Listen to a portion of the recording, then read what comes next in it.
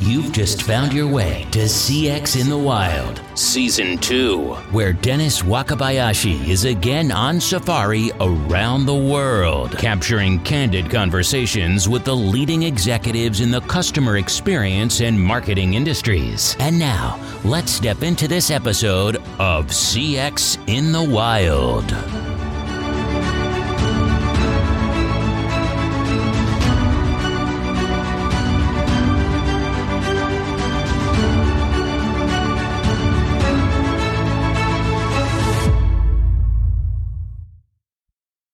All right, Bob, nice to meet you. Nice to meet you as well. You're on CX in the Wild, totally unscripted. Yeah. But I did see something that you were talking about that caught my ear, and I thought the audience would want to know about it. You know, I talked to a lot of different people, and everybody wants to tell me their product is like the thing, and it's new, and it's different, and but I like to listen because I never know if somebody's going to actually say something that I'm like, oh my God, this is cool. Yeah. Which you guys did. So here you are on CX in the Wild, and my audience wants to know what you're doing. That's cool. Why don't we start with who you are, your company, what you do? Sure. So my name is Bob Keleher, like you mentioned. So I work as our director of strategic sales. We're a software as a service organization, so it's very simple web-based knowledge application designed for contact centers, but it can be used across the enterprise. What does that mean? Knowledge management. Like, break it down a little more, just in case there's somebody who's new into customer experience or new into business and they want to know the industry you're in. Sure. So imagine you're an agent. You could be someone who's really good at their job. They've been doing it for years, or it's somebody who's just left the classroom and maybe they're in the classroom. And they're trying to figure out how to do their job, right? It could be, how do I interact with the customer? How do I interact with our systems? How do I solve a complex problem? So they reach for knowledge articles or pieces of knowledge that typically an organization has provided them through some portal. And so we're an application that does something like that, but in a highly visual manner. So I know the younger generations are really self-learners. They have low attention spans, or you might say they're like super fast learners, but they also, a lot of them are visual. I'll share with you, I'm also an instructor at the University of Wisconsin-Madison. And I say these things because as I observe students in the classroom, I understand that we have to convey information more quickly. Different modes of learning are important. And I think your tool speaks to that trend of educating a large group quickly at scale. So that's maybe why I was personally a little bit more interested than most. Well, I think the beginning of the conversation you and I had, right? I wasn't talking about, but it's I wasn't about showing the application. It's like, what do we fundamentally compete against, right? Okay. And if you think of most knowledge applications, they're just different ways to surface a knowledge-based article. Kind of like looking something up in an encyclopedia. Exactly. It's like you're either searching for it, maybe you've got it saved on your desktop somewhere, maybe it lives in SharePoint or something like that. And fundamentally why we're different is instead of it being a text-based document, it's something that's highly visual, right? And so imagine you're on the phone with somebody, you're trying to solve something complex, maybe someone's upset, and if you have to read through a 5-page, 10-page PDF explaining the process, it's going to be a stressful situation. If you're guided very easily through that call flow with something that's visual, something that's designed for adult learners in mind, your experience is going to be way better and the customer experience is going to be way better. I'll tell you where, and for the audience, I'm going to post some pictures because I took pictures of your flow chart, but unfortunately we can't convey that in audio. The thing that struck me was, just for the audience, if you imagine we've all been to the airport and we want to change something and we see them go to those screens where they're like tab, click backspace, enter a code, all these things to accomplish their job. And I always think, because I grew up also when I was younger, I programmed computers, that sort of thing. So I recognize these methods of getting from screen to screen. And what those screens require is the user to know what the alternative answers are. If it's this, if it's that, if it's this again, other things. What I loved about your particular system when you showed it to me, there's a flow chart on the screen. Yep. There's a clear journey, a customer journey or a service journey. Yeah. And as I followed the journey, I could see did the customer do this? Did the customer do that? Yeah. And I could pick the path, but I could follow along as if in my mind I was going through an experience with the customer and what they might be going through and their reactions, and I could follow it on screen. I almost felt like just watching your demo, I could probably do that job. Yeah, that's the idea. And like there's a lot of nuance to a call flow, to a discussion. Like, I don't want to tell people that their knowledge bases suck, but people often ask like, man, why is this not working? I've been struggling with this for 10 years. And if you think about it, when we're working with the customer, we're converting some of their documentation to ProcedureFlow, and then we go validate it with a subject matter expert. It's never what they thought it was, right? The small little nuances of just getting that application, negotiating it. That happens in customer experience all the time. Yeah. People always think that they know what the journey is until you actually have people go through it. And you're like, wait, I used to do a thing when I worked on the customer experience at McDonald's where I would have the journey, and it was the journey as we imagined it. But then I would bring the customers in to validate the journey. And they would change certain things, and I would cover it all up in Post-it notes and bring the leadership back in, and I would peel off their stickies and show where the customer really changed. Yep. And in some ways, I think there's this perception versus reality in these flows. And if anything, service design taught us that you can optimize an actual quantifiable or accurate flow. And I think your software does that. Yeah, I appreciate that. I agree with you too. To go back to, like we were talking about the visual component before, right? Like text versus visual. Yeah. And like a game, it's sometimes you have to really hit people over the head with the fact that, text is bad. It doesn't work. And they're like, why? Like, prove it to me why, right? And so a game I always play with them is, what's a curved line with every point equal distance from the center? What am I describing? A circle. A circle, right? For most people, that was very fast. Good for you. For most people, it takes them 3, 4, 5 seconds to give me that answer. If I show them a circle, a graphical, a visual representation of that knowledge, they recall it instantly, right? So by taking your process and procedures, making them visual, you're just going to enable people to get what they need quicker. And if they do that, CX is going to go through the roof, right? Yeah, I think you're right. The visual aspect is interesting. Yeah. The flow is interesting. The opportunity for the visual to guide the journey for the agent or the person using the knowledge. All these things are pretty attractive to me. The other thing you talked about that sort of struck me was, and I just say this for my audience, here's the thing. There are giant organizations who have knowledge management, care centers. There's a lot of infrastructure in place. And to throw the switch on something like your thing, of course, the answer is, oh, yeah, it's easy. We can do this. But the fact is, from the politics, the infrastructure, all that, it's a lift. Absolutely. And you said something to me because I'm working on some startups, and it struck me. If you're a startup or a fast mover in this space, to be able to start with a tool like yours, why don't you talk about how it starts? Because I think your colleague you was saying, if you start with this tool. Yeah, you're going to put yourself in amazing places and organization. So what's that look like for the audience? Like if I was a startup or I was starting a program, why would I want to use your thing? Well, what happens in any organization when they're trying to map out the customer journey, right? Everyone gets in a room together, they pull out a whiteboard and they start talking about the step-by-step interaction of how the customer deals with, with your agents and your employees.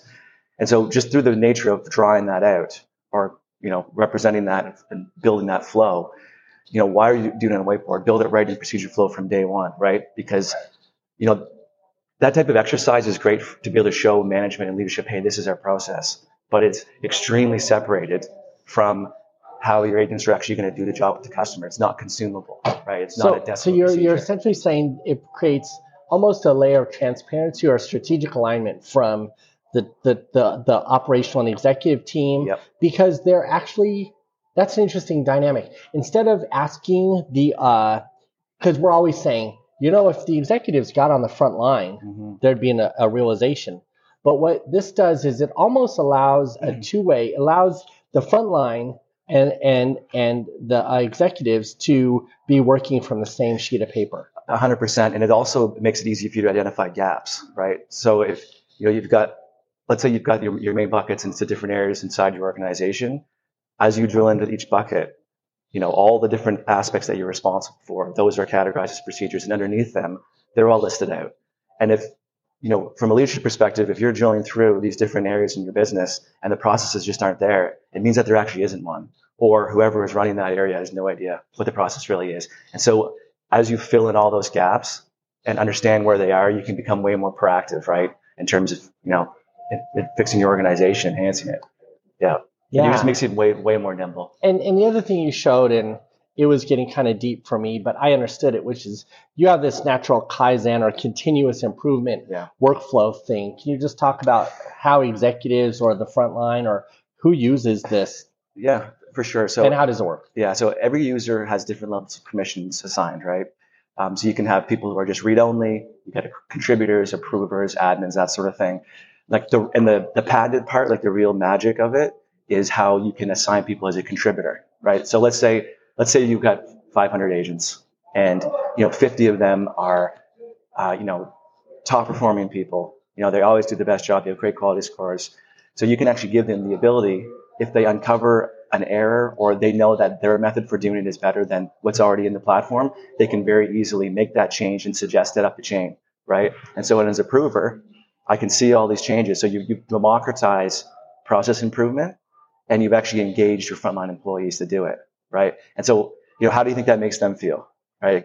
It lowers attrition. It makes them feel more engaged, right? It makes them feel like they're actually contributing to the organization. Well, at the same time, leadership gets the benefit from that nuance we talked about earlier, right? That's often not captured. And you were showing, you had some metrics around the usage of these steps and these pieces. But I think what strikes me there is, if I'm in management and I'm going to tell you, I'm looking at this through my own lens. When I was looking at this, I have a business myself. I have 65 people, wonderful people, all inspired, empowered people to change the business. Yeah. And what I would love is for us to have process, and I want them to change and whatever they want to make their lives or the work better at any time. But I feel like there's this administrative thing where we get together and like, hey, can we improve this flow? And it would be so much nicer if I could go in and say, I figured out this flow is wrong and fix it. Right. Or if other people can say, Dennis does know what he's talking about. This is how it really works. Exactly. And like you want to distribute, you distribute ownership of process in those different areas. So, each one of those departments, they could have their own approver, right? And then that comes up to you to make a final decision. And like people want to contribute to process improvement, but it's like pulling teeth. Like oftentimes there's nothing documented to start with. People can't agree on what it is. The reality is separated from how it's actually done. So if you give them an application that makes it super easy to build, no code, just drag and drop, that allows them to do it on their own, you're providing the vehicle for them to make that type of change that you want, right? And if I'm really thinking about this a little more deeply, let's see if I can say this right. Allowing people to have an active hand in the transformation or the continued improvement using a tool like yours, it makes it a little safer for a lot of people to be working through the process. But what I also think it does is it introduces a little bit higher level of trust. I think that a lot of times when we work, I don't think we feel trusted enough. I think that's pretty much I think that's part of the element of why we leave our jobs is they didn't trust me or trust my instincts or trust that I knew what I was doing. Yeah. And when I'm empowered to change the process and submit it because I found a better way, that facilitation, I think, improves trust within an organization. Yeah, and some customers, at the end of the month, they'll give an award for who had the most, not suggestions, but suggestions that actually got live and pushed out to everyone, right? So, it can be, and it doesn't have to be monetary. It doesn't have to be a prize. It's just a recognition of what their contribution. And so you'll lower attrition big time by doing that. Some of our customers, Like when they're, especially in industries that are having a hard time meeting hiring quotas or have huge turnover. Oh, in that's training. a big topic these days. So some of them, if they're close to signing a really experienced person they know they want, they'll actually show them a sanitized version of ProcedureFlow in the interview, right? Because what I found is the biggest reasons why they flunk out of training or they leave right after they hit the floor is the training might be great, rah, rah, rah, it's great to work in this organization, but the documentation instructions for them to do it once they're on their own is terrible. So those experienced people want that. So if you show that to them early on, it actually helps win people over to the organization. I'm not gonna lie. I feel intimidated. I don't think I could go and work in a customer care center because I'm intimidated by the training and the learning. Yeah. And I think that was what struck me when I wasn't trying to be frivolous when I saw your visualization of it. I did feel like if someone asked me a question right then and there, I could follow that flow chart and I could at least adequately respond in some way. And so that rings true with what you're saying about, let's say, empowering the layer of entry into an organization. Yeah. For care departments. So proof is always in the pudding. Mm-hmm. Sounds great.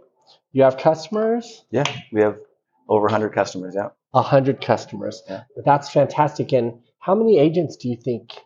And please, this is a podcast. Don't say anything that's confidential, or I don't want to, Total agents across all customers, somewhere I think in the 30,000 range. Okay. Yeah. That's not bad. Insignificant. And the thing is and that's exploded in the last year, right? Talk about that. Well, if you the technology has been around, look what we're doing for probably about 5 years.